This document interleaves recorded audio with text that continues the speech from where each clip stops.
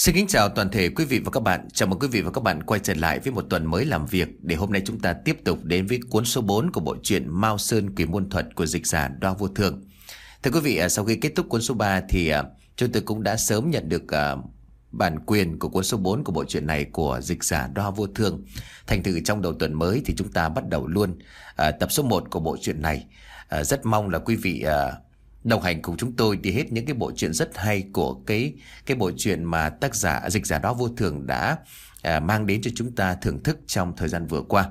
Một lần nữa xin được gửi lời cảm ơn đến dịch giả Đoa Vô Thường, cảm ơn đến sự đón nhận của tất cả quý vị. Còn bây giờ chúng tôi mời quý vị đến với tập 1 cuốn số 4 bộ truyện Mao Sơn Quỷ Môn Thuật có phần diễn đọc của Đình Soạn.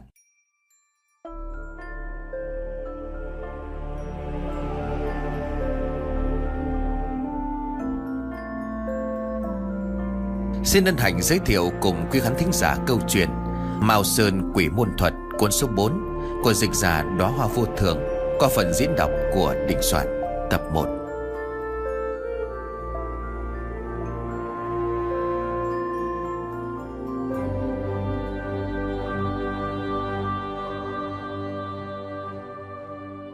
Trong điều bộ của anh ta ngủ xấu quá, Phương đại ca.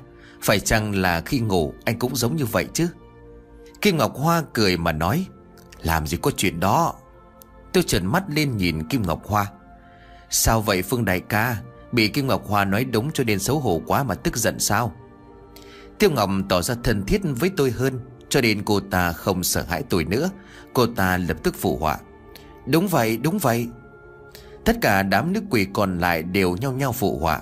Tôi chỉ còn biết nói lại một câu, tôi đâu có giống cái tên bị thịt này chứ.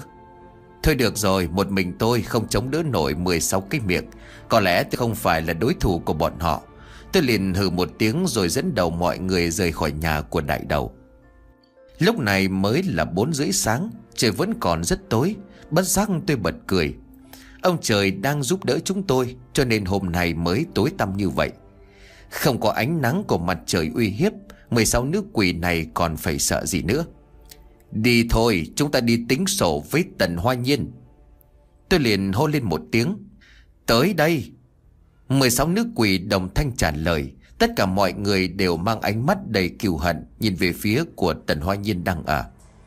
Khoảng 10 phút sau, chúng tôi đội mưa bay đến căn nhà biệt thự nơi mà Tần Hoa Nhiên đang ở. Tần Hoa Nhiên lúc này đang đóng cửa tu dưỡng. Tôi có thể khẳng định lão ta chưa hề phát hiện ra Tần Tiểu Minh đã chết, cho nên nhất định lão ta còn đang yên tâm đóng cửa mà tu dưỡng. Thông thường các đạo sĩ khi mà tu dưỡng, họ đều ngồi khoanh chân vận hành theo tâm pháp của bản môn, tập trung toàn bộ tinh lực, cách tuyệt đối với lại thế giới bên ngoài. Đây gọi là bế quan. Lúc này thân thể của họ đều vô cùng yếu ớt. Nếu như không có cao thủ bên cạnh bảo vệ, họ rất dễ xảy ra vấn đề. Nhưng mà tình trạng của Tần Hoa Nhiên hiện nay, Long Hồ Sơn sẽ không phái cao thủ đến để bảo vệ. Lão ta chỉ đành một mình bế quan tu dưỡng. Còn những thứ nguy hiểm phải xem lão ta có biện pháp gì để hóa giải hay không. Nhưng mà khi tôi cùng với 16 nữ quỷ vừa đến ngôi biệt thự, chúng tôi đều phải giật mình. Bởi vì Tần Hoa Nhiên có những thứ đã bày bố từ trước. Lúc này nó cũng đã phát huy ra tác dụng. Trong âm dương nhãn của tôi, ngôi biệt thự này đang phát ra những đạo kim quang. Tôi ra hiệu cho 16 nữ quỷ tạm thời đừng vội xông vào. Trước tiên cần phải thám thính hư thực xem sao. Những đạo kim quang này đã nói lên nơi đây đã có sự phòng hộ. Cũng không biết rằng đó là trận pháp hay cái gì nữa. Nhưng mà bất luận nó là cái gì, quỷ hồn tiếp xúc phải đều rất bất lợi, cho nên cần phải cẩn thận mới được. Tôi bay xung quanh quan sát thật kỹ. Rất nhanh tôi đã phát hiện ra được nguồn gốc của đạo kim quang này.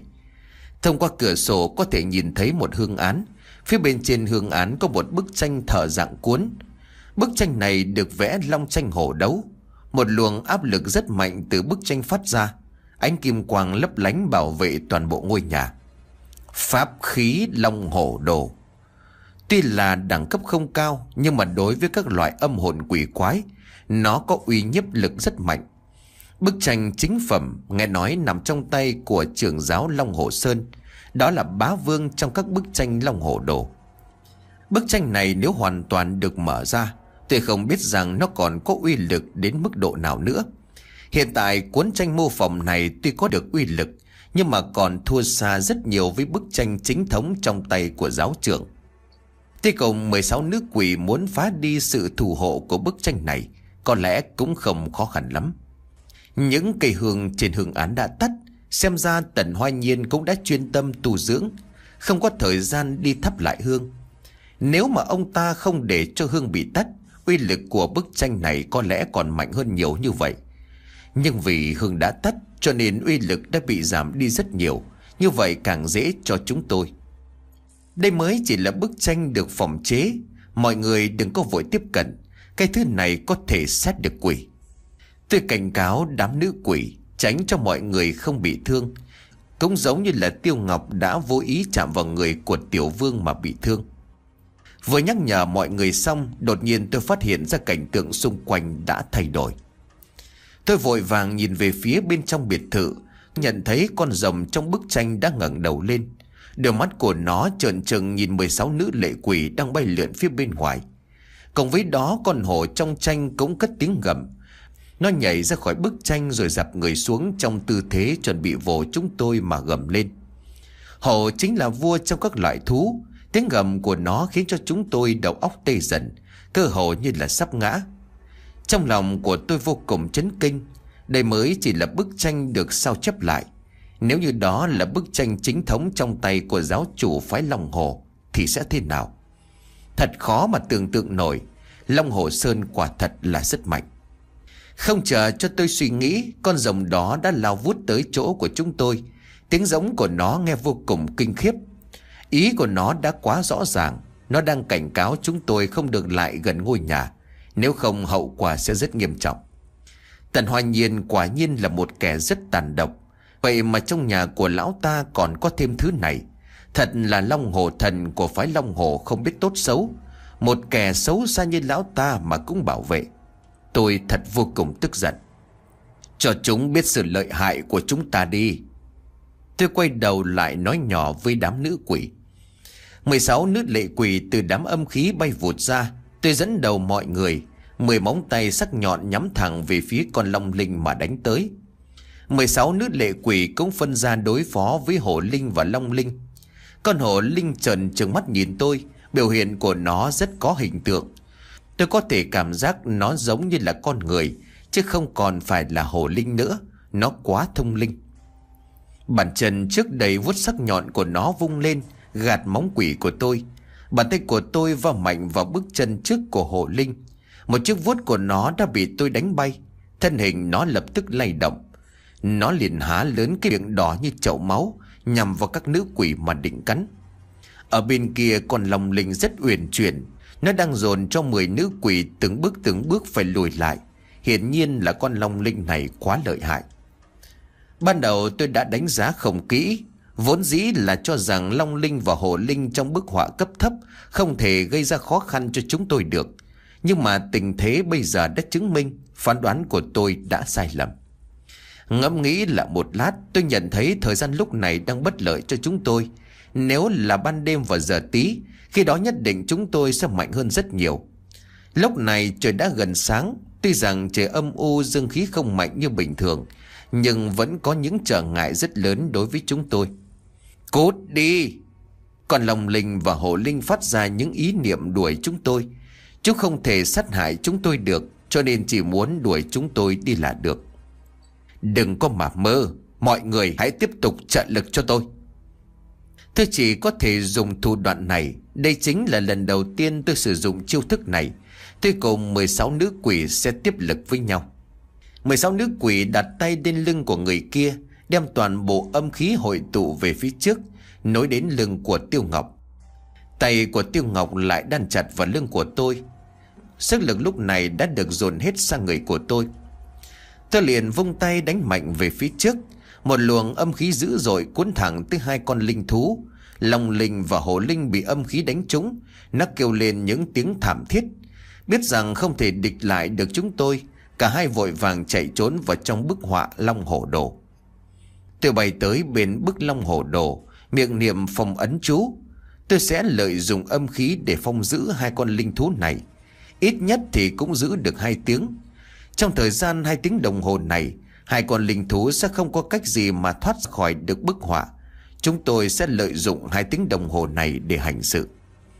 Một bóng người mặc đạo bào, trên tay cầm thanh kiếm gỗ đào trên tay, từ trong phòng mật thất lao ra. Đó chính là Tần Hoa Nhiên. Tần Hoa Nhiên giận dữ mà hét lớn: "Quỷ quái to gan!" Đồng thời tay của ông ta không ngừng đánh ra hơn chục đạo phù, trong miệng niệm chú ngữ để thúc động những đạo phù. Đều là những chú ngữ độc môn của phái Long Hồ, tôi nghe mà không hiểu. Mấy đạo phù chú bùng cháy, tiếp theo những luồng áp lực mạnh mẽ xông thẳng về phía của chúng tôi. Tôi cười lạnh, bàn tay tôi vẫy liền mấy cái, những luồng sức mạnh đang đánh về phía chúng tôi lập tức tan biến. Ngay lập tức thân hình của tôi nhanh như điện xẹt tới áp sát vào người. Chính là Tần Hoa Nhiên lúc này đang mở to mắt kinh ngạc. Tôi phất tay áo đánh bay thành kiếm gỗ đào trong tay của ông ta, mặc cho hộ thân phù của ông ta đang phát ra sức mạnh. Một tay của tôi chụp lấy cổ của ông ta. Tôi dùng lực nhấc ông ta lên. Những móng tay sắc nhọn của tôi bấu chặt vào cổ họng của chính là Tần Hoa Nhiên. Máu tươi từ những lỗ thủng phun ra, nhưng tôi không thể để cho Tần Hoa Nhiên bị trọng thương, chỉ là nhấc bổng ông ta lên mặt thôi. Tiếp theo tôi lại quật mạnh thân hình của ông ta xuống mặt đất. Một tiếng đập rất mạnh vang lên, thân hình của Tần Hoa Nhiên bị đập rất mạnh xuống mặt đất. Đáng tiếc là thân thể của ông ta không cứng bằng mặt đất. Tần Hoa Nhiên kêu lên một tiếng thảm thiết. Sống mũi của ông ta bị dập mạnh xuống mặt đất, máu đang tuôn ra xối xả. Ông ta chống tay cố gắng đứng dậy để chạy trốn, nhưng không sao có thể dậy được. "Ngươi là ai? Tại sao lại đến đây để gây sự với ta?" Tần Hoa Nhiên nghi hoặc kêu lớn. Đương nhiên ông ta không nhận ra tôi trong hình dạng của lệ quỷ. "Ta là ai ư? Chúng ta là những nữ quỷ bị ngươi hãm hại trong phòng 304 tầng 3 ký túc xá nữ. Chúng ta là 16 nữ sinh bị các ngươi mổ sống để cướp nội tạng trong phòng dịch bệnh viện số 79. Ta là người mà ngươi coi là kẻ địch. Ta chính là Phương Cương. Ngươi đã nghe rõ chưa?" Tôi bật cười lớn, dùng tay phất một cái khiến cho thân hình của Tần Hoa Nhiên bị lật ngửa. Tôi ghé sát vào mặt của Tần Hoa Nhiên mà nói: "Ngươi nói gì? Ngươi chính là Phương Cương?" "Không, không thể như vậy." Tần Hoa Nhiên xem ra đã sợ chết khiếp. Ông ta trợn trừng mắt lên nhìn đám lệ quỷ trước mặt, không dám tin vào những điều tôi đã nói. Trên thế gian không có điều gì là không thể. Các cô nương, giờ phút báo cửu đã đến, mọi người ra tay thôi, không cần phải khách sáo. Tôi cười nhạt vẫy tay với 16 nữ lệ quỷ. 16 nữ lệ quỷ liền vây quanh Tần Hoa Nhiên. "Các ngươi là ai? Không thể như vậy. Sao lại là các ngươi? Không đúng." Tần Hoa Nhiên kinh sợ nhìn 16 nữ lệ quỷ đang vây quanh mình. 16 nữ lệ quỷ hiện ra bộ dáng của mọi người khi còn sống. Đến lúc này thì Tần Hoa Nhiên đã nhận ra. Tiêu Ngọc và Kim Ngọc Hoa nhìn ông ta bằng đôi mắt đầy oán độc và thù hận. "Tần Hoa Nhiên, chúng ta là ai? Người đã nhìn thấy rõ ràng chưa? Người không hiểu được tại sao chúng ta lại có thể thoát ra khỏi pháp lực của chiếc gương đồng kia phải không? Ngươi không cần phải biết quá nhiều. Ngươi chỉ cần biết chúng ta đến đây là để lấy mạng ngươi. Chỉ cần biết đến thế là đủ. Mọi người bắt đầu đi. Hãy xé xác lão ta ra." Kim Ngọc Hoa gần giọng nói. Những bóng quỷ bắt đầu lay động trong tiếng hét van xin tha mạng của Tần Hoa Nhiên. 16 nữ quỷ đồng thời giơ những móng tay sắc nhọn của mình. Nhanh như những tia chớp, những móng tay đó cắm ngập vào thân thể của Tần Hoa Nhiên. Tần Hoa Nhiên có nằm mơ cũng không thể ngờ được rằng có một ngày ông ta lại gặp một cảnh ngộ như vậy. Long Linh và Hồ Linh đã bị phong ấn trong bức họa. Tôi không cần phải lo lắng chúng sẽ nghe được những đoạn đối thoại này, cho nên tôi không hề kiêng kỵ. Những chiếc máy quay trong ngôi nhà đã bị tôi khống chế. Sau này những hình ảnh trong máy quay, mọi người chỉ trông thấy Tần Hoa Nhiên cầm kiếm gỗ đào lên, liên tục đâm vào người của mình cho đến chết. Trong ký ức của tôi, trên tin tức không hề đề cập đến Tần Hoa Nhiên.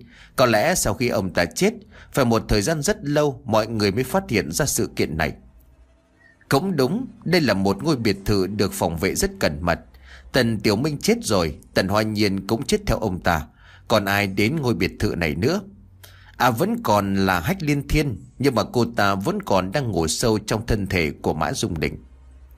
Nhìn thân thể của Tần Hoa Nhiên bị 16 nữ quỷ xé xác, trong lòng của tôi không mảy may xúc động. Loại người này cho hắn được chết như vậy cũng đã là nhân nghĩa. 10 phút sau, 16 nữ quỷ hợp lực bắt sống vong hồn của Tần Hoa Nhiên đang định bỏ chạy đến phía của tôi. Phương Cương sư phụ đừng, cậu xin các người đừng làm vậy. Tôi đã bị các người sát hại để báo thù. Hãy buông tha cho hồn phách của tôi được xuống địa phủ. Tôi biết tội nghiệp của tôi rất thâm trọng. Tôi chấp nhận chịu hình phạt dưới âm phủ. Cậu xin các người hãy giơ cao đánh khẽ. Bị Kim Ngọc Hoa túm chặt lấy cổ, Tần Hoa Nhiên khẩn thiết cầu xin. Nhìn thi thể của mình bị xé nát trên mặt đất, Tần Hoa Nhiên vô cùng khiếp sợ mới cất tiếng cầu xin tôi. Con người sinh tiền nếu có tội, sau khi chết phải chịu trừng phạt của âm ty. Đây chính là quy định của thiên đạo. Lúc này tôi không thể tiêu diệt đi hồn phách của Tần Hoa Nhiên. Tôi phải chờ đến khi linh hồn của Hách Liên Thiên đã rời khỏi thân thể của Mã Dung Đình. Tôi sẽ đem hồn phách của hai kẻ ác nhân này ra thẩm vấn. Sẽ do chính tôi thẩm vấn. Sự trừng phạt của âm ty ư? Chuyện cười. Chỉ cần thả âm hồn của lão ta sẽ biến mất không còn dấu vết. Lão ta chỉ tìm cách để biến mình trở thành lệ quỷ. Với những tội ác mà lão ta đã phạm phải, nếu xuống dưới âm ty, có lẽ lão ta đã bị tống xuống 18 tầng địa ngục, phải chịu những hình phạt tàn khốc nhất. Đương nhiên lão ta sẽ không bao giờ cam chịu. Tần Hoa Nhiên, tội ác của người chết cao như núi, cho dù chết đến vạn lần không hết tội. Người muốn xuống âm ty ư? Đừng có mà mơ. Tạm thời ta chưa giết người vội. Đợi đến khi ta bắt được hồn phách của Hách Liên Thiên, khi đó ta sẽ tiến ngươi đi một đoạn đường. Cho đến bây giờ ngươi hãy biết điều một chút. Tôi phất tay áo, một luồng âm phong cuốn tới giết lấy hồn phách của Tần Hoa Nhiên, không để cho lão ta lại nhải cầu xin tha mạng nữa. Long Hổ Đồ vẫn đang ở trong tình trạng phong bế, chúng tôi không cần phải lo lắng.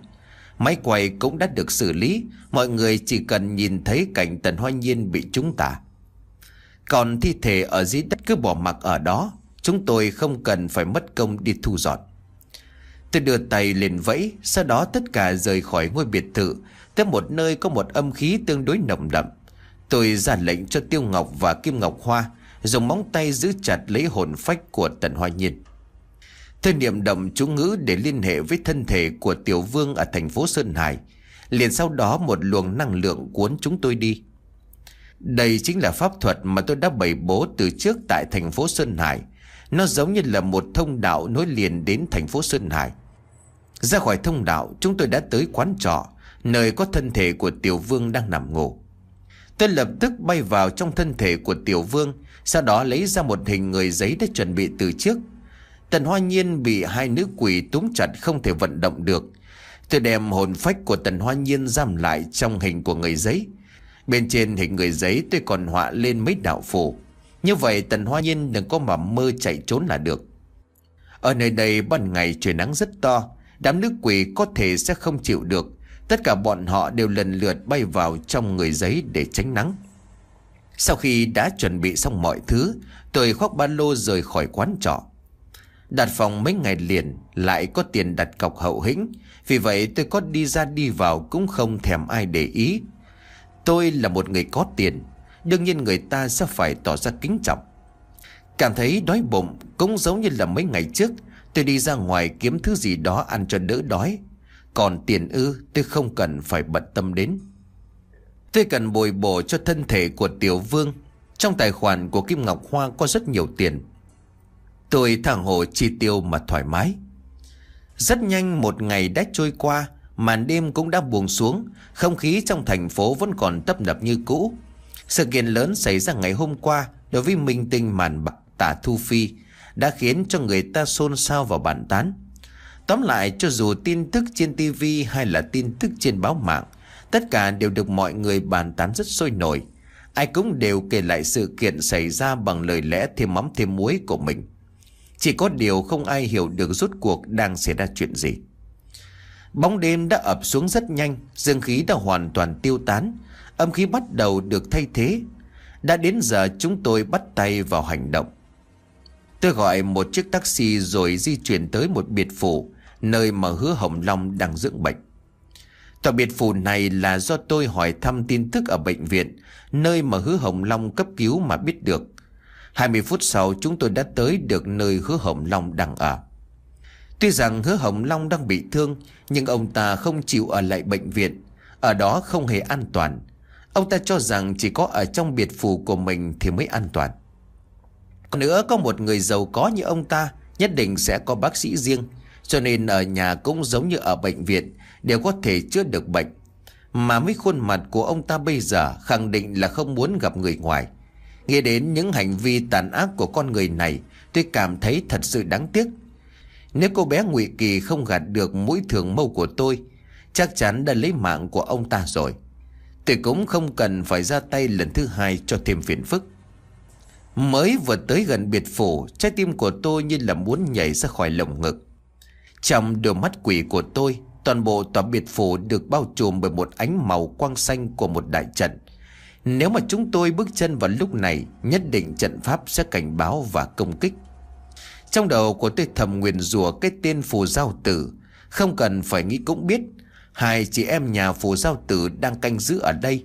Đồng thời họ đã bố trí xong một trận pháp để chờ đón chúng tôi. Đã từng đấu pháp với Phù Giao Tử, trong lòng của tôi biết rõ tôi và 16 nữ quỷ có thể chạy thoát khỏi tay của Phù Giao Tử. Đó chính là do vận mệnh của chúng tôi chưa đến lúc tuyệt. Nhưng mà lúc này nhất định Phù Giao Tử đã rất cảnh giác đối với chúng tôi.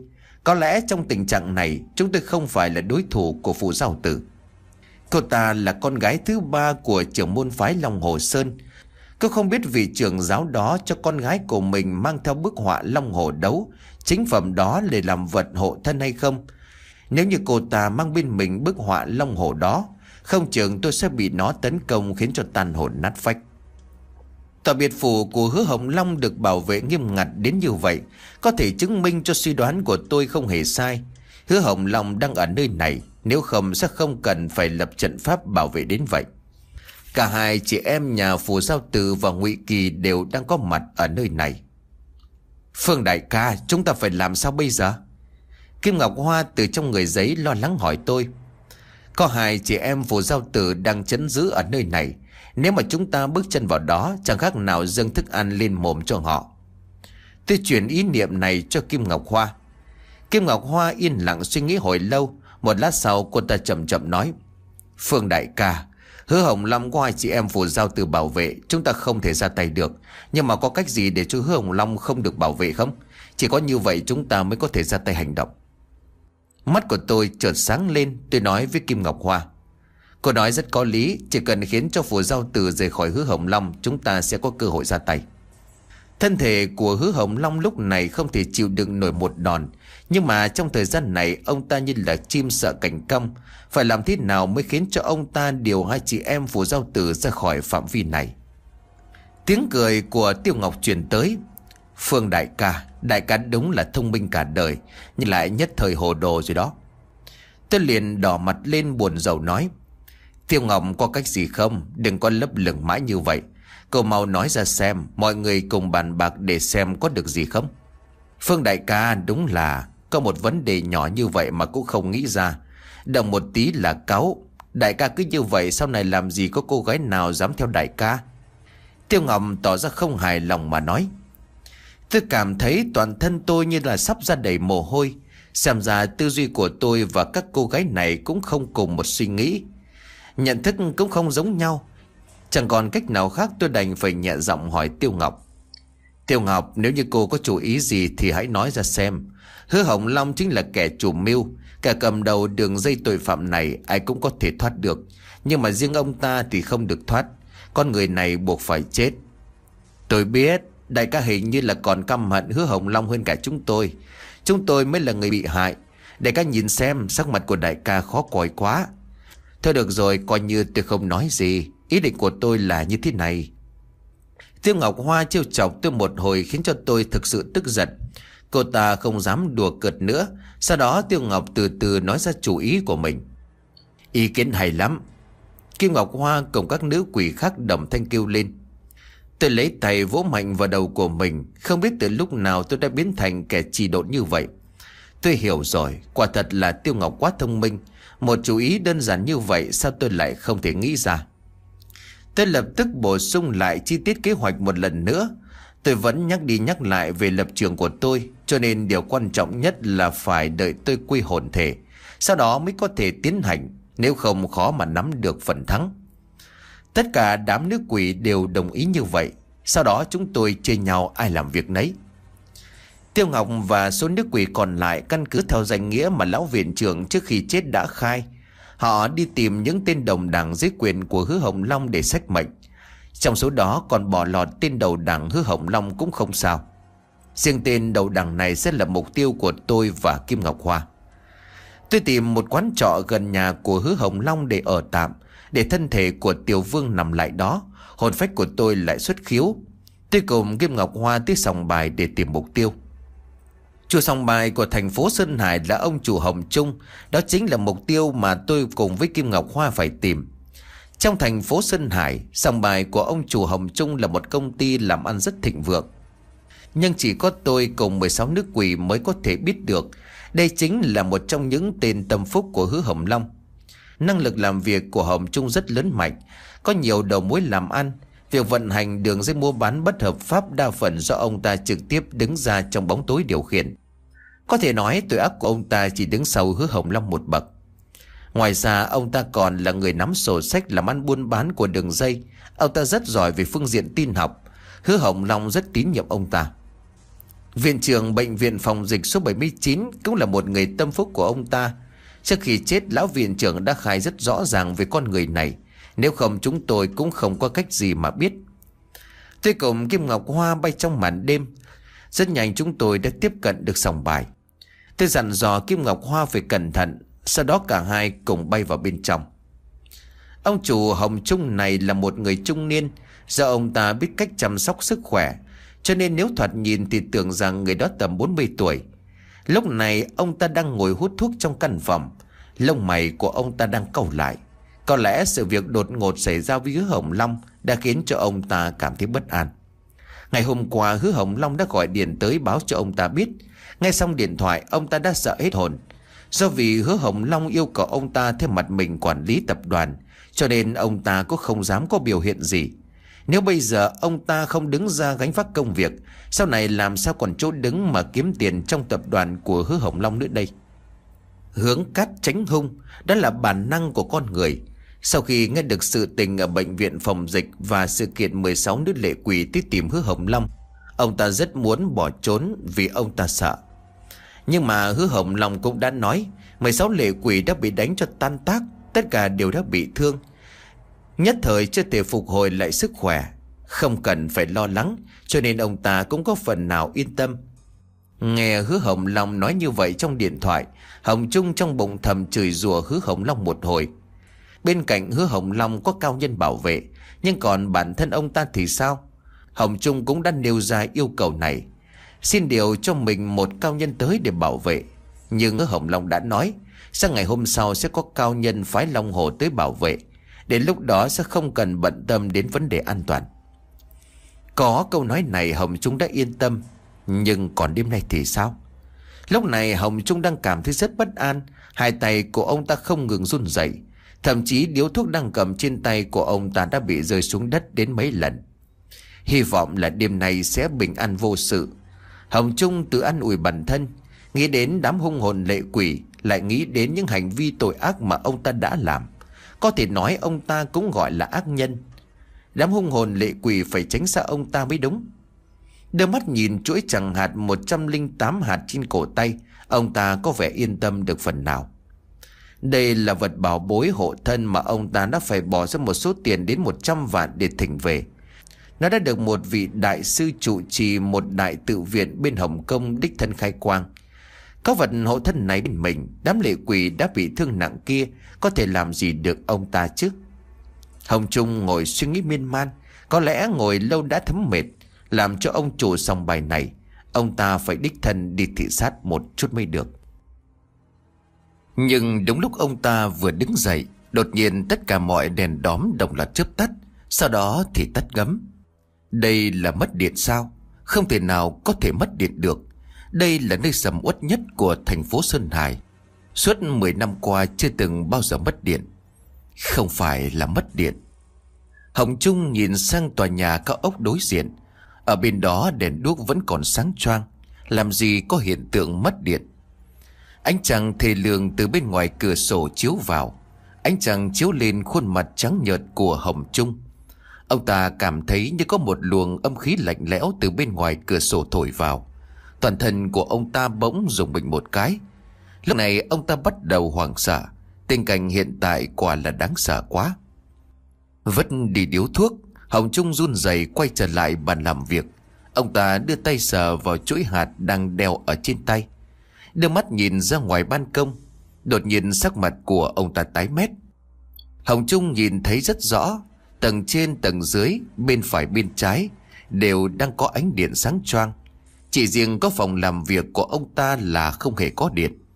Sao lại có thể như vậy? Không thể. Vậy thì... Hồng Trung vội vàng đảo mắt nhìn quanh khắp căn phòng.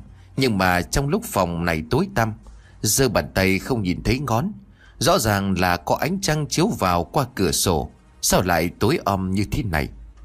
Một nỗi sợ hãi khủng khiếp bắt đầu tràn ngập tâm trí của ông ta. Không kịp suy nghĩ gì nữa, ông ta đứng dậy chạy ra ngoài ban công. Ông ta kêu gào những người ở hai căn phòng bên cạnh tiếp ứng. Ta là Hồng Trung, các người mau tới cứu ta. Mặc dù đã gọi đến rát cổ, điều kỳ lạ là không ai thèm trả lời. Hai bên phía trước căn phòng đều có rất nhiều vệ sĩ của ông ta.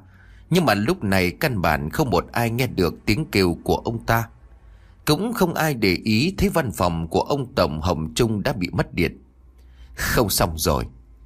Hồng Trung quả là một kẻ cáo già. Ông ta biết ngay là nhất định có quỷ hồn đã tìm đến. Ông ta tháo sợi chuỗi hạt ở trên tay, cầm ngang ngực để bảo vệ. Sau đó ông ta lần mò đi khắp trong căn phòng. Ông ta đang định tiến ra cửa chính. Ông ta muốn nhanh chóng rời khỏi căn phòng đáng sợ này. Cũng cần phải nói, có chuỗi hạt ở trên tay, những nơi ông ta đi qua đều sáng lên đôi chút. Đại khái có thể nhìn thấy mờ mờ những đồ vật trong căn phòng. Chuỗi hạt này quả thật là có giá trị.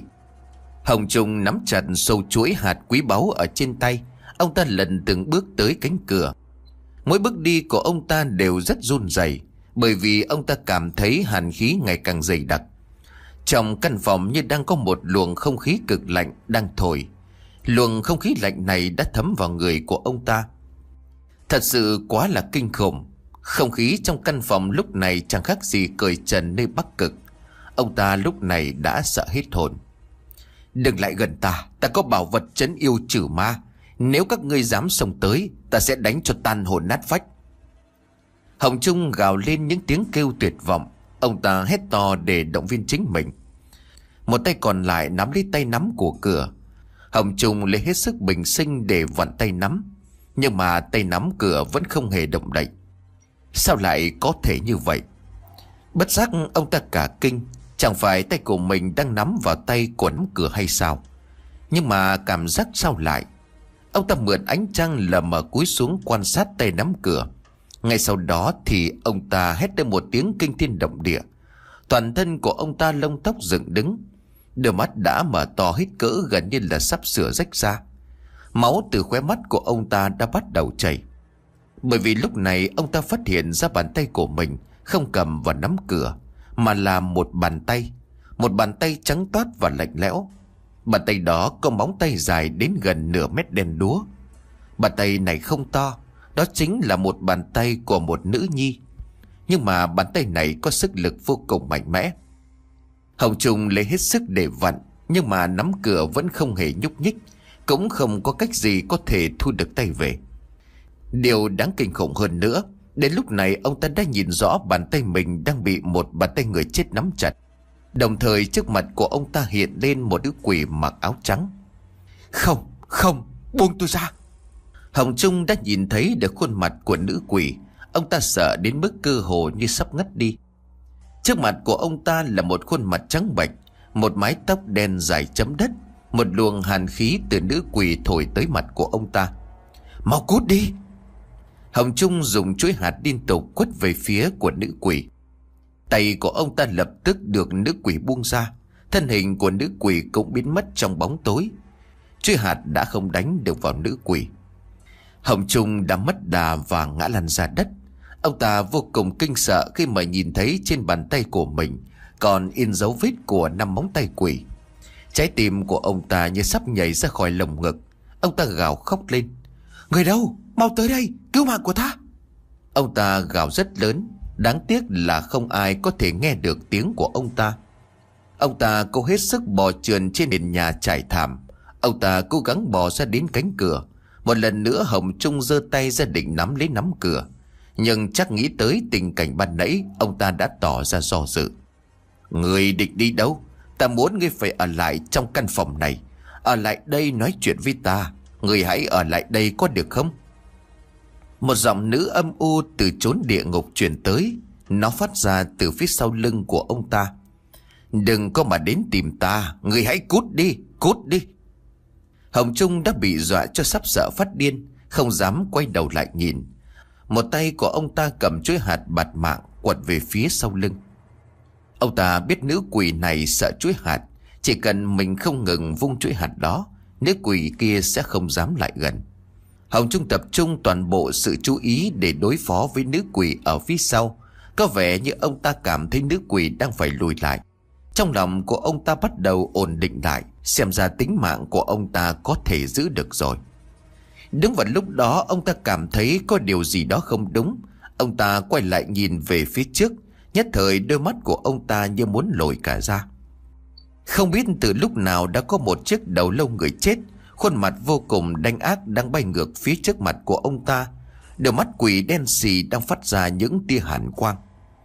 Hồng Trung cảm thấy như trời đất quay cuồng. Trong nỗi sợ hãi tột độ, ông ta hét lớn. Đột nhiên cái đầu người chết đó há miệng ra cười lớn, tiếng cười âm u vô cùng ghê sợ. Từ trong miệng của nó lộ ra hai chiếc răng nanh đen bóng và nhọn hoắt. Một giọng nam kinh khủng cất lên: Hồng Trung, đến giờ ngươi phải chết rồi đó. Không, không, không. Lần này thì Hồng Trung đã thực sự phát điên. Trong ánh trăng nhợt nhạt chiếu vào trong căn phòng, dưới ánh sáng mờ nhạt, Hồng Trung nhìn được cái đầu lâu đáng sợ đó đang bay tới chuẩn bị cắn mình. Chết đi!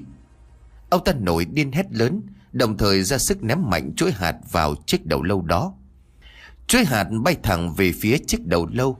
Chiếc đầu lâu đó phát ra một âm thanh quái dị, liền ngay sau đó nó biến mất trong bóng tối. Hồng Trung lại một lần nữa ngã vật ra đất. Trong đầu của ông ta thầm kêu: Thôi xong rồi. Thực sự lần này tính mạng của ông ta coi như đã xong. Ông ta ném chuỗi hạt hộ thân đi rồi. Trong tình huống này làm sao ông ta có thể thoát ra khỏi căn phòng đầy ma quái này nữa? Không chạy thoát nữa cũng không giống như người đã bị rơi vào tay của ông ta, làm gì còn có cơ hội để thoát thân. Trong tay của ông ta đã hại biết bao nhiêu người. Hiện tại oan hồn của bọn họ đã đến đây để đòi mạng. Bóng hình của tôi khoác đạo bào đen, bóng hình của Kim Ngọc Hoa mặc áo trắng bắt đầu hiện ra trước mắt của ông ta. 10 móng tay sắc nhọn đâm bổ vào người của ông ta. Xin tha mạng cho tôi. Khuôn mặt của Hồng Trung lúc này đã ướt đẫm mồ hôi và nước mắt nước mũi. Ông ta kinh hoàng gào lên xin tha mạng. Tha cho ngươi ư? Ngươi đã từng tha mạng cho ai chưa? Tôi lặng lẽ thu 10 móng tay về, nhìn hai bên bả vai của ông ta máu tươi không ngừng chảy. Tôi cười hắc hắc rồi nói: Kể thật ngay từ khi mới đến đây, tôi đã muốn giết chết ông ta rồi. Nhưng mà không ngờ trên người của ông ta lại có một thứ pháp khí rất lợi hại. Không còn cách nào khác, tôi đành phải lựa chọn phương pháp liên tục khủng bố tinh thần, cho đến lúc ông ta không còn giữ nổi bình tĩnh. Khi đó ông ta sẽ ném chuỗi hạt đó đi. Đến lúc đó chúng tôi sẽ dễ dàng khống chế được ông ta. Con người nếu như đã làm quá nhiều việc xấu, họ sẽ sợ phải chịu báo ứng. Cho dù ông ta là kẻ ác, ông ta cũng không thể chống đỡ nổi hai chúng tôi. Quả nhiên trong lúc quá khiếp đảm, ông ta đã quăng hai chuỗi hạt bảo mệnh đó đi. Nếu không chưa chắc chúng tôi đã làm gì được ông ta. Các ngươi là ai? Tại sao lại đến tìm tôi? Bị âm khí đè chặt xuống dưới nền nhà. Đến lúc này Hồng Trung đã lấy lại được bình tĩnh. Ông ta ngẩng đầu nhìn tôi và Kim Ngọc Hoa. Dù sao thì ông ta cũng là những kẻ chuyên môn làm việc ác. Cho dù là gặp quỷ giữa ban ngày, ông ta vẫn có thể nhanh chóng phục hồi lại tâm trí. Tôi từ từ hạ xuống đất, dùng bàn tay đầy móng sắc nhọn. Tôi nâng cằm của ông ta lên, mặc cho 5 ngón tay bấu vào cằm của ông ta đến phun ra cả máu tươi. Tôi căm hận đáp: Ngươi không cần biết chúng ta là ai. Người đã sát hại quá nhiều người để lấy đi nội tạng. Có sự báo ứng này là điều hiển nhiên. Người chỉ cần trả lời ta cho rõ, người muốn được chết nhanh chóng hay là muốn chết trong đau đớn? Thế nào là chết nhanh chóng? Thế nào là chết trong đau khổ? Hồng Trung cắn răng hỏi. Ta và nữ quỷ này nhất thời sẽ băm ngươi ra thành trăm mảnh. Đây là cách chết trong đau khổ. Nhưng mà nếu ngươi chịu phối hợp với ta là một chuyện. Ta sẽ cho ngươi được chết nhanh chóng hơn mà không cần phải chịu đau đớn. Tôi nhếch mép nói. Các người muốn ta làm việc gì? Nghe thấy nói sẽ bị băm ra thành trăm mảnh, Hồng Trung tỏ ra vô cùng sợ hãi. Người trước hãy ngồi trước micro, thuật lại toàn bộ tội ác của Hứa Hồng Long. Sau đó đem đoạn ghi âm này đưa lên một trang mạng. Tiếp theo định ngày giờ tự động phát. Như vậy ta sẽ ban cho ngươi một cái chết nhanh chóng và toàn vẹn thi thể. Ngươi không còn tư cách để mà thoát khỏi cái chết. Chỉ khác nhau là ngươi muốn chết thế nào mà thôi. Tôi lạnh lùng giải thích cho Hồng Trung nghe. Đồng thời hai chúng tôi cũng giơ 10 ngón tay để móc sắc nhọn lên chuẩn bị bổ xuống. Nếu đã như vậy, tôi lựa chọn được chết một cách nhanh chóng. Nghĩ đến cảnh mình bị băm ra thành trăm mảnh, Hồng Trung đành phải lựa chọn sự thỏa hiệp. Tôi và Kim Ngọc Hoa nhìn nhau cười mãn ý. Trong căn phòng điện đã được bật sáng trở lại. Bị Kim Ngọc Hoa khống chế, Hồng Trung đã hoàn toàn tuyệt vọng. Ông ta đành phải làm theo yêu cầu của chúng tôi. Trước máy quay phim, ông ta kể lại rành rọt mọi tội ác của ông ta và Hứa Hồng Long. Toàn bộ những nhân viên dưới quyền đều đã đọc lại rõ ràng. Đồng thời Hồng Trung còn đưa ra một số liệu cụ thể đã được lưu lại trong máy tính để làm chứng cứ. Phải mất đến 1 tiếng đồng hồ ông ta mới làm xong. Đem toàn bộ tài liệu này tôi sao lưu vào một chiếc USB. Tiếp theo tôi đưa vào trong một trang mạng, đặt chế độ lựa chọn ngày giờ phát tự động. Thời gian tôi đặt lịch tự động phát là 8 ngày sau. Vào lúc buổi trưa, trên mạng sẽ tự động phát ra tin tức này. Loại kỹ thuật tự động phát này không ai có thể ngăn chặn được. Ngoài vụ việc về Hứa Hồng Long, tôi còn đưa cho ông ta đoạn phim tư liệu ghi về thực trạng vụ tự sát tập thể của bệnh viện phòng dịch số 79. Khi đó tất cả đều sẽ được phát đi. Đến lúc đó toàn dân sẽ biết được bí mật này. Mọi tội ác sẽ bị phanh phui. Đây chính là chủ ý của Tiêu Ngọc. Hứa Hồng Long đã như chim sợ cành cong. Trong một thời gian ngắn, nhất định lão ta sẽ không dám ra ngoài. Muốn tách hai chị em Phù Giao Tử ra thật là khó. Chính vì vậy mà chúng tôi phải nghĩ cách để tách hai chị em họ ra khỏi Hứa Hồng Long. Nếu không chúng tôi sẽ không thể hoàn thành được công việc. Hiện tại mọi việc đã xong xuôi. 8 ngày sau, tư liệu về Hứa Hồng Long đã được lan truyền trên mạng. Toàn bộ đường dây làm ăn mờ ám của ông ta sẽ bị bại lộ. Tất cả mọi chứng cứ này đều là sự thật. Khi đó toàn dân sẽ sôi sục. Đến lúc đó không chỉ tất cả những kẻ tham gia vào đường dây này, bao gồm cả 8 bệnh viện trong cả nước đều bị bại lộ. Ngay cả Hứa Hồng Long nhất định sẽ bị bắt giam vào trong ngục. Để xem hai chị em nhà Phù Giao Tử có dám chạy vào trong ngục để bảo vệ cho ông ta không. Sau đó tôi cùng 16 nữ quỷ sẽ vào trong ngục để hỏi thăm ông ta. Nhất định ông ta sẽ được chúng tôi chăm sóc đặc biệt tử tế. Thực ra làm theo kế hoạch này hơi phiền phức, nhưng mà có cao thủ của phái Long Hồ Sơn nhúng tay vào, cho nên chúng tôi đành phải sử dụng thủ đoạn này. Hai người không thể tha chết cho tôi sao? Đến con kiến còn tham sống, huống hồ là con người. Lúc này Hồng Trung ngước đôi mắt sợ hãi lên cầu xin chúng tôi. Không thể được, ngươi phải chết. Hơn nữa hồn phách của ngươi cũng sẽ bị tiêu tán. Tội nghiệp của ngươi gây ra đã quá nặng nề, ta không thể tha thứ cho ngươi. Theo như ta đã hứa, ta sẽ cho ngươi một cái chết không đau đớn. Bây giờ ngươi có thể lên đường. Tuy rằng ngươi sẽ vĩnh viễn không còn kiếp sau, nhưng mà ta vẫn nói cho ngươi biết, sự báo ứng luôn không vui vẻ gì. Ngươi đã dám làm thì cũng phải dám chịu. Tôi lạnh lùng cự tuyệt rồi gật đầu ra hiệu cho Kim Ngọc Hoa. Lập tức nằm móng tay sắc nhọn của Kim Ngọc Hoa cắm phập vào trong ngực của Hồng Trung, bóp nát quả tim của ông ta. Khi mà Hồng Trung còn chưa kịp phản ứng, ông ta đã lập tức chết ngay. Chúng tôi hiện tại đều là âm hồn. Một khi đã hứa bắt buộc phải thực hiện, cho ông ta được chết ngay mà không phải bị giày vò rồi mới chết. Miệng phun ra một vòi máu, đôi mắt của ông ta lồi hẳn ra ngoài. Ông ta lập tức chết ngay. Một bóng đen từ trên đỉnh đầu của Hồng Trung bay ra. Còn chưa kịp bỏ chạy, hồn phách của Hồng Trung đã bị Kim Ngọc Hoa xé thành mấy mảnh. Sau đó cô ta cắn nuốt luôn hồn phách của ông ta. Kẻ tâm phúc nhất của Hứa Hồng Long đã bị chết như vậy. Ông ta sẽ không còn có kiếp sau, không còn có cơ hội xuống địa phủ để đầu thai chuyển thế, bởi vì hồn phách của ông ta đã không còn. Trên thế gian sẽ tránh phải có thêm một kẻ ác. Nhưng mà trong hiện trường thì sao? Trong máy quay chỉ ghi lại hình ảnh của Hồng Trung ngồi trước máy quay thú nhận toàn bộ tội ác của mình, cùng với tập đoàn tội phạm buôn bán nội tạng của Hứa Hồng Long. Sau đó thì dùng dao kết liễu sinh mạng của chính mình. Một việc vô cùng kín kẽ, chỉ có những cao nhân mới có thể nhận thấy vết tích của âm khí, còn người bình thường thì không thể phát hiện. Sau khi thông tin về bằng chứng tội phạm của tập đoàn Hứa Hồng Long được công bố ở trên mạng, nhất định sẽ có người đến đây để điều tra. Nhưng cũng chỉ đành kết thúc điều tra tại đây. Kẻ phạm tội cũng đã tự sát. Cho dù các đại sư được thuê đến, họ cũng chẳng nguyện bắt tay vào điều tra. Tôi cho rằng cho dù phát hiện ra, họ cũng sẽ lờ đi, bởi vì đây là một sự việc không hề đơn giản. Làm không cẩn thận có khi còn mất mạng. Không cần thiết, những cao nhân này nhất định sẽ nhắm mắt cho qua, mà không nói ra sự thật. Đây cũng là cách để họ bảo toàn tính mạng của họ. Tôi cùng với Kim Ngọc Hoa rời khỏi sòng bài của Hồng Trung. Mấy tiếng đồng hồ sau, trong căn phòng trọ, tôi và 16 nữ quỷ đã hội tụ lại. 15 nữ quỷ này đã tiến hành xử lý trước các mục tiêu rất thuận lợi, đồng thời không để lại bất cứ một dấu vết nào. Hơn 80 kẻ đồng quản quan trọng đều đã bị đám nữ quỷ sát hại rất tàn khốc.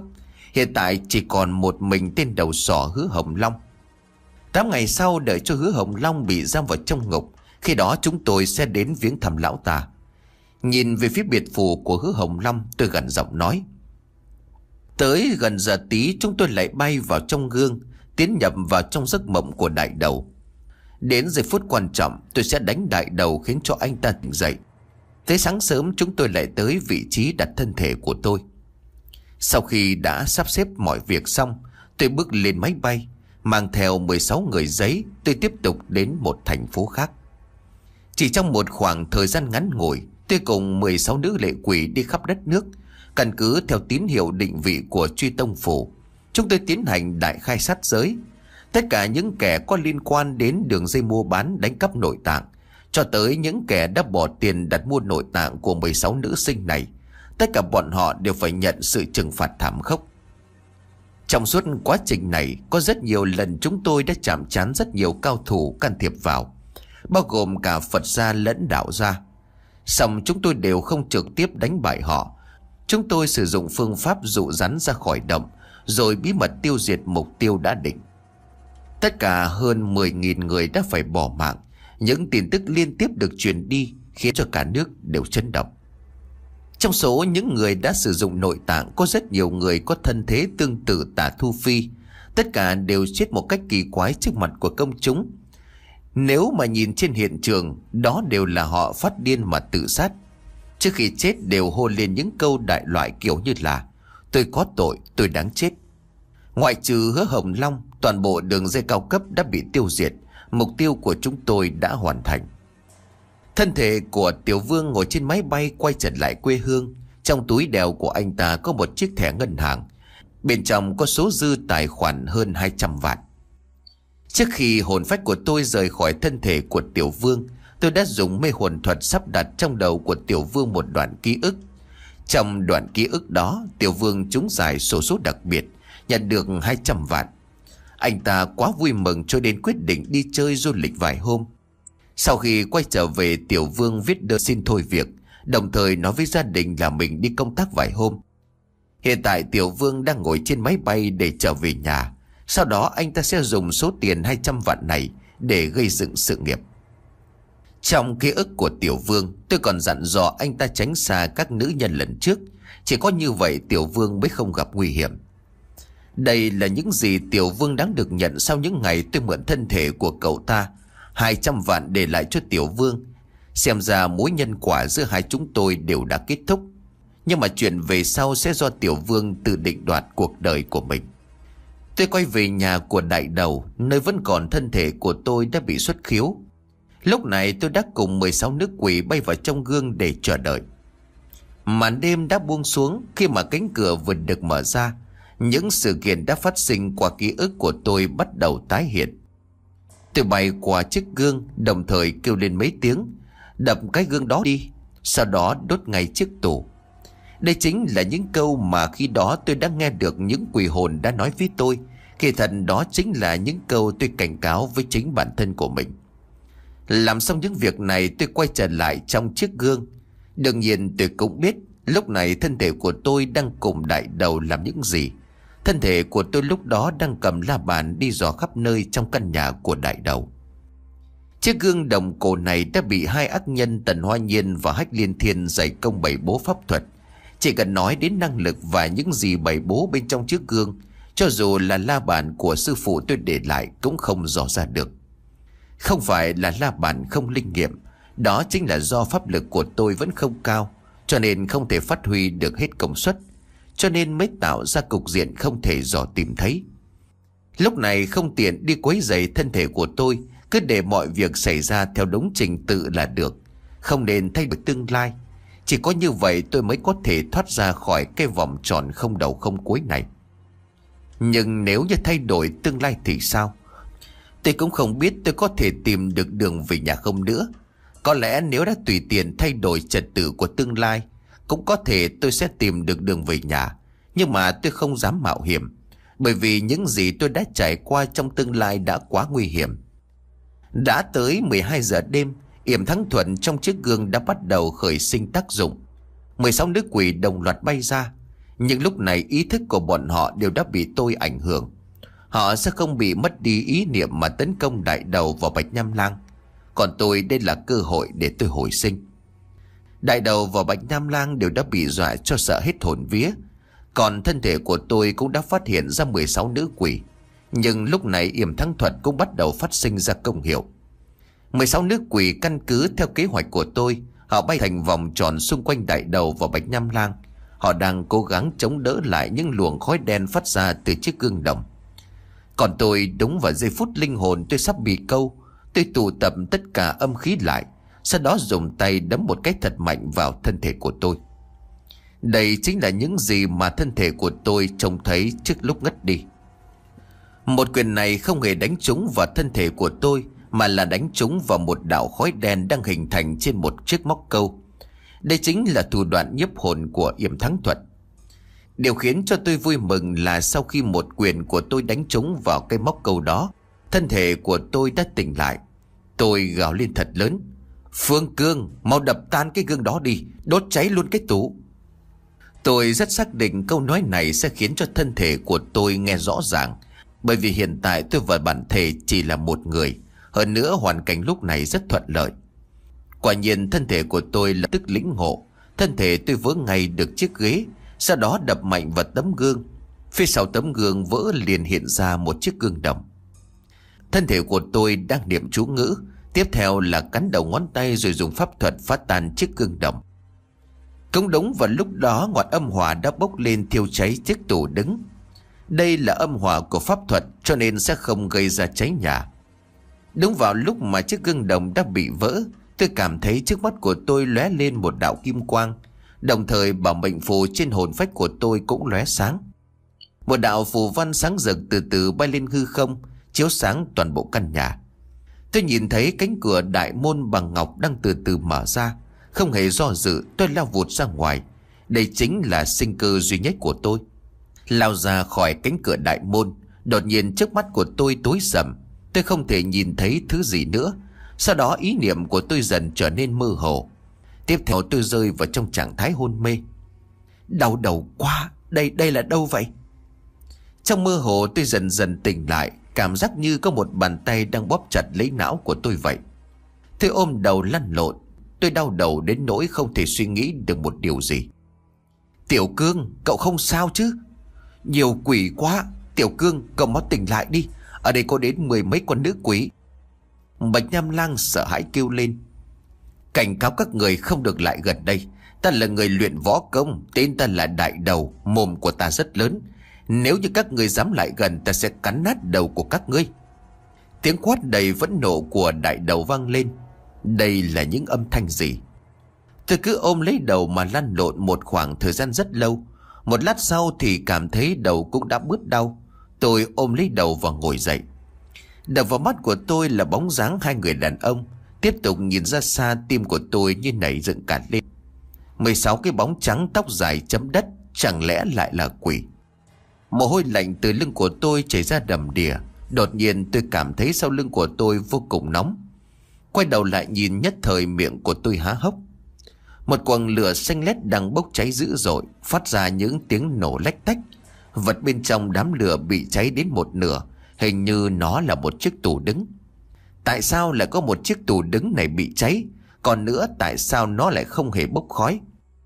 Đầu của tôi lại bắt đầu cảm thấy đau nhức. Hai tay ôm lấy đầu, tôi cố gắng suy nghĩ. Một căn phòng phẫu thuật, mấy cô gái trẻ bị đặt trên bàn mổ. Mấy bác sĩ đang cầm dao mổ ở trên tay. Chiếc gương đồng, yểm thắng thuật, hách liên thiên tận hoa nhiên. Những vụ trọng án loan truyền khắp cả nước. Mấy nghìn người bị giết chết. Long Hồ Sơn phủ giao tử, 16 nữ lệ quỷ, song bài của Hồng Trung, Hứa Hồng Long, đập vỡ tấm gương, đốt cháy cái tủ, hồn phách bị yểm thắng thuật nhiếp thủ, bí mật của tương lai. Một loạt những cái sự kiện ào ạt hiện lên trong đầu của tôi. Mấy chục giây sau tôi ôm đầu đứng dậy bực bội kêu lớn: Đừng nói nữa, hai người gào cái gì chứ hả? Bọn họ đều là bạn tốt của tôi. Đừng kêu nữa, đừng kêu nữa. Đại đầu đang đứng theo thế chuẩn bị ra một đòn thiết xa trường, nhìn đám đứa quỷ đang tiến lại gần. Còn Bạch Nham Lang thì cầm chặt bình tiết màu gà chuẩn bị sẵn sàng ném. Cả hai vội vàng dừng lại. Cả hai đều quay lại nhìn tôi bằng ánh mắt ngạc nhiên. Sau đó cả hai quay đầu lại nhìn 16 nữ quỷ đang đứng yên bất động. Cả hai ngơ ngác hỏi: Bọn họ là bạn cậu sao? Tôi không trả lời hai người mà đưa tay lên dây thái dương để làm dịu cơn đau. Ngẩng đầu lên nhìn 16 nữ quỷ. Tiếp theo tôi lấy ra từ trong ba lô 16 hình người giấy, rồi cười ra điệu cười của 16 nữ quỷ. 16 nữ quỷ trong hình dạng cực kỳ nanh ác. Nghe tôi nói như vậy, từng bóng trắng lần lượt bay vào trong hình người giấy. Nhìn tôi bình thản bỏ 16 hình người giấy vào trong túi như không có chuyện gì xảy ra. Bạch Nham Lang và Đại Đầu đều nhìn tôi như sắp lồi ra cả mắt. Tôi không thèm để ý đến bọn họ. Sau kiếp nạn lại tìm được sinh cơ, một cảm giác hạnh phúc đang bao trùm lên đầu óc của tôi. Tôi cũng không hiểu được tại sao lại làm như vậy. Tại sao làm như vậy lại cứu được cái mạng của tôi? Điều này tôi không sao hiểu nổi. Nhưng tôi nghĩ rằng trong sự việc lần này, bảo mệnh phù đã phát huy được tác dụng. Tôi cũng không cần bận tâm đến vấn đề giải thích toàn bộ sự việc mà tôi đã trải qua. Chỉ cần có thể sống lại. Hiện tại tôi đã không còn bản lĩnh dùng linh hồn xuất khiếu nữa, bởi tôi rất sợ sẽ nguy hiểm. Công may mà khi linh hồn xuất khiếu, ý niệm lực trong đầu của tôi đã tăng lên đáng kể. Về sau này nhất định sẽ có rất nhiều lợi ích đối với tôi. Chẳng hạn như tôi có thể họa những loại phù chú có đẳng cấp cao.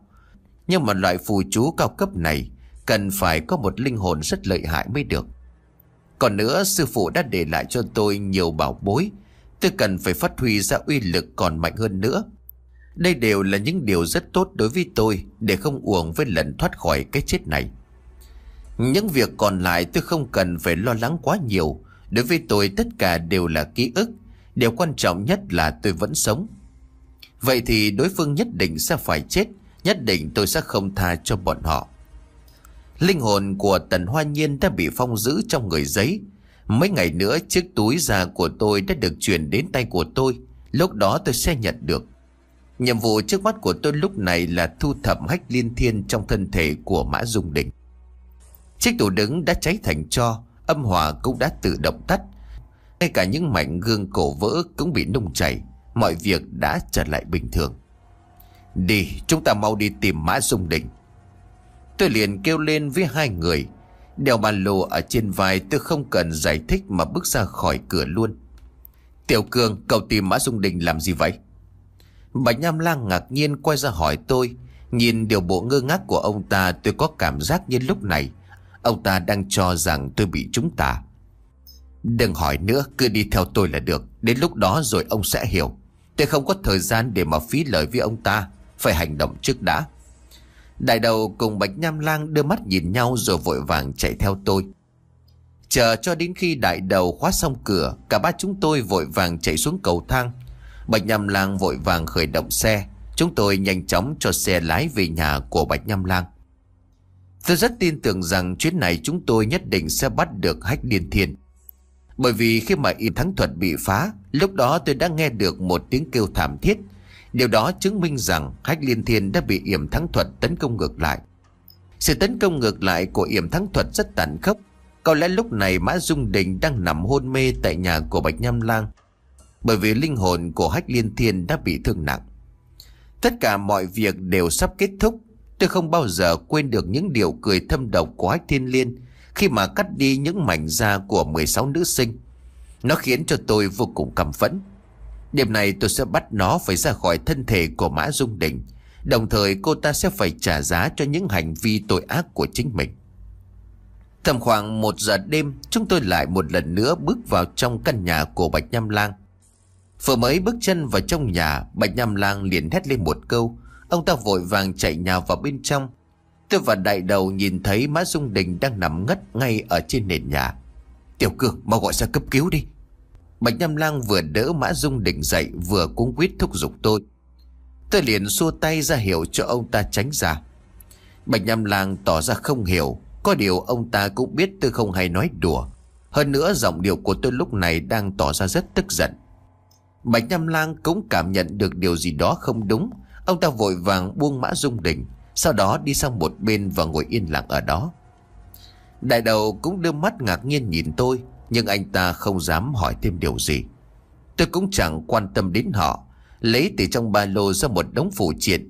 Theo phương vị của kỳ môn độn giáp, tôi bày lên một trận thế, đặt Mã Dung Đình vào chính giữa trận pháp. Tiếp theo tay của tôi cầm một đạo khu quỷ phù, rồi nhắm mắt niệm chú ngữ. Thiên thanh địa linh, binh tùy ấn truyền, tướng trục lệnh hành. Đệ tử Phương Cương phụng tổ sư sắc lệnh, thỉnh kim giáp thần binh khu tà, cấp cấp như luật lệnh. Mở mắt ra, tôi chỉ tay vào Mã Dung Đình. Một đạo khu quỷ phù được quăng ra. Đạo phù nặng nề đập vào thân thể của Mã Dung Đình. Âm hỏa lập tức đốt cháy đạo phù. Một đạo kim quang hiện lên chói mắt. Một vị kim giáp thần xuất hiện trước mắt. Vị kim giáp thần này nghiêm giọng quát lớn: Quỷ tà, mau ra ngay! Đồng thời một bàn tay của kim giáp thần đánh vào người của Mã Dung Đình. Một sức lực rất mạnh không có hình thể đánh mạnh xuống thân thể của Mã Dung Đình. Chỉ thấy Dung Đình đột nhiên mở mắt. Tiếp theo cô ta kêu lên một tiếng rồi bắt đầu lăn lộn trong trận pháp. Tôi thúc động đạo phù làm mắt trận. Một sức mạnh vô hình đã cản thân hình của Mã Dung Đình lại, không cho cô ta ra khỏi trận pháp.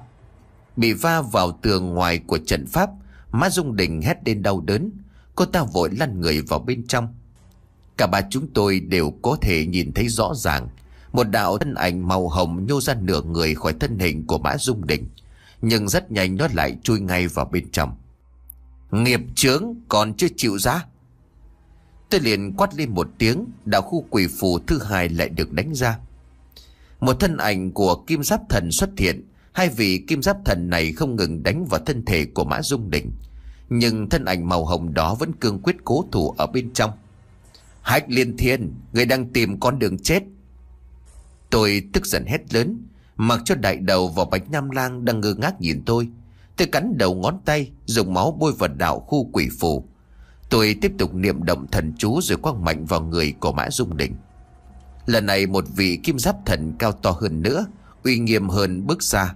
Trên người của vị kim giáp thần này còn kèm theo sát khí rất bức người. Phối hợp với hai vị kim giáp thần lúc trước, cả ba người không ngừng công kích vào người của Mã Dung Đình. Rất nhanh linh hồn của Hách Liên Thiên đã bị đánh văng. Thân hình của Mã Dung Đình cũng văng ra khỏi trận pháp.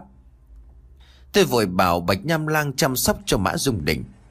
Đến lúc này thì đại đầu và Bạch Nham Lang đã hiểu Mã Dung Đình đã bị quỷ nhập thân. Nếu không tôi sẽ không khu tà cho cô ta. Khuôn mặt của Bạch Nham Lang bắt đầu trở nên nhăn nhó. Chỉ cần liếc mắt qua tôi đã biết được Bạch Nham Lang đang nghĩ đến điều gì. Tôi thở dài rồi nói: Mã Dung Đình bị quỷ nhập thân khống chế, cho nên Dung Đình hôm trước không phải là cô ta. Đó không phải là ý định của cô ta. Cho nên lão Bạch, đợi cho Dung Đình tỉnh lại, nhất định ông sẽ... Lúc này sắc mặt của Bạch Nham Lang đã trắng bệch. Đương nhiên ông ta hiểu được tôi đang nói gì. Nhất thời trán của ông ta lấm tấm mồ hôi. Việc này sẽ nghiêm trọng như thế nào đương nhiên ông ta cũng đã biết. Sau khi Mã Dung Đình tỉnh lại, cô ta sẽ phục hồi lại trí nhớ, phát hiện ra mình đã cùng Bạch Nham Lang. Ôi không biết sẽ là như thế nào nữa. Ba vị kim giáp thần đã đánh đuổi linh hồn của Hách Liên Thiên ra khỏi cơ thể của Mã Dung Đình. Cả ba vị đều chào tôi rồi biến mất. Bên trong chỉ còn trơ trọi lại linh hồn của Hách Liên Thiên đang bị vây khốn trong trận pháp. Dung mạo của cô ta có thể nói là còn xinh đẹp hơn Mã Dung Đình gấp mấy lần. Tôi phát hiện ra Bạch Nham Lang đang ngơ ngẩn ngắm nhìn Hách Liên Thiên. Được thôi, cái con người Bạch Nham Lang háo sắc như vậy. Đợi Mã Dung Đình tỉnh lại tôi sẽ nói cho cô ta biết cô ta và Bạch Nham Lang đã làm những gì. Xem đến lúc đó Bạch Nham Lang có còn mê gái được nữa không. Trong đầu nghĩ như vậy, tôi quay sang Hách Liên Thiên cười lạnh mà nói: Hách Liên Thiên, cuối cùng chúng ta cũng gặp nhau. Việc tốt mà ngươi làm, đêm nay ngươi đừng mong mà chạy trốn. Vậy sao? Phương Cương, hóa ra là ngươi vẫn chưa chết, còn phá được yểm thắng thuật của ta. Ngươi có thể nói cho ta biết ngươi làm sao mà phá được không? Hách Liên Thiên nhìn tôi đầy căm hận. Đôi mắt của cô ta gần như sắp bốc lửa. Hiển nhiên là cô ta không hiểu được tại sao mình lại thất bại. Cảnh tượng này không giống như những gì cô ta đã dự định. Quẻ bói đó còn có biến số, mà chính là cái biến số đằng sau đó đã quyết định vận mệnh của cô ta. Đây chính là điều khiến cho cô ta không sao mà hiểu được. Kể thật ngay chính tôi cũng không thể giải thích được biến số đằng sau quẻ tượng của tôi. Nhưng mà tôi đã sống, còn cô ta đã đại bại.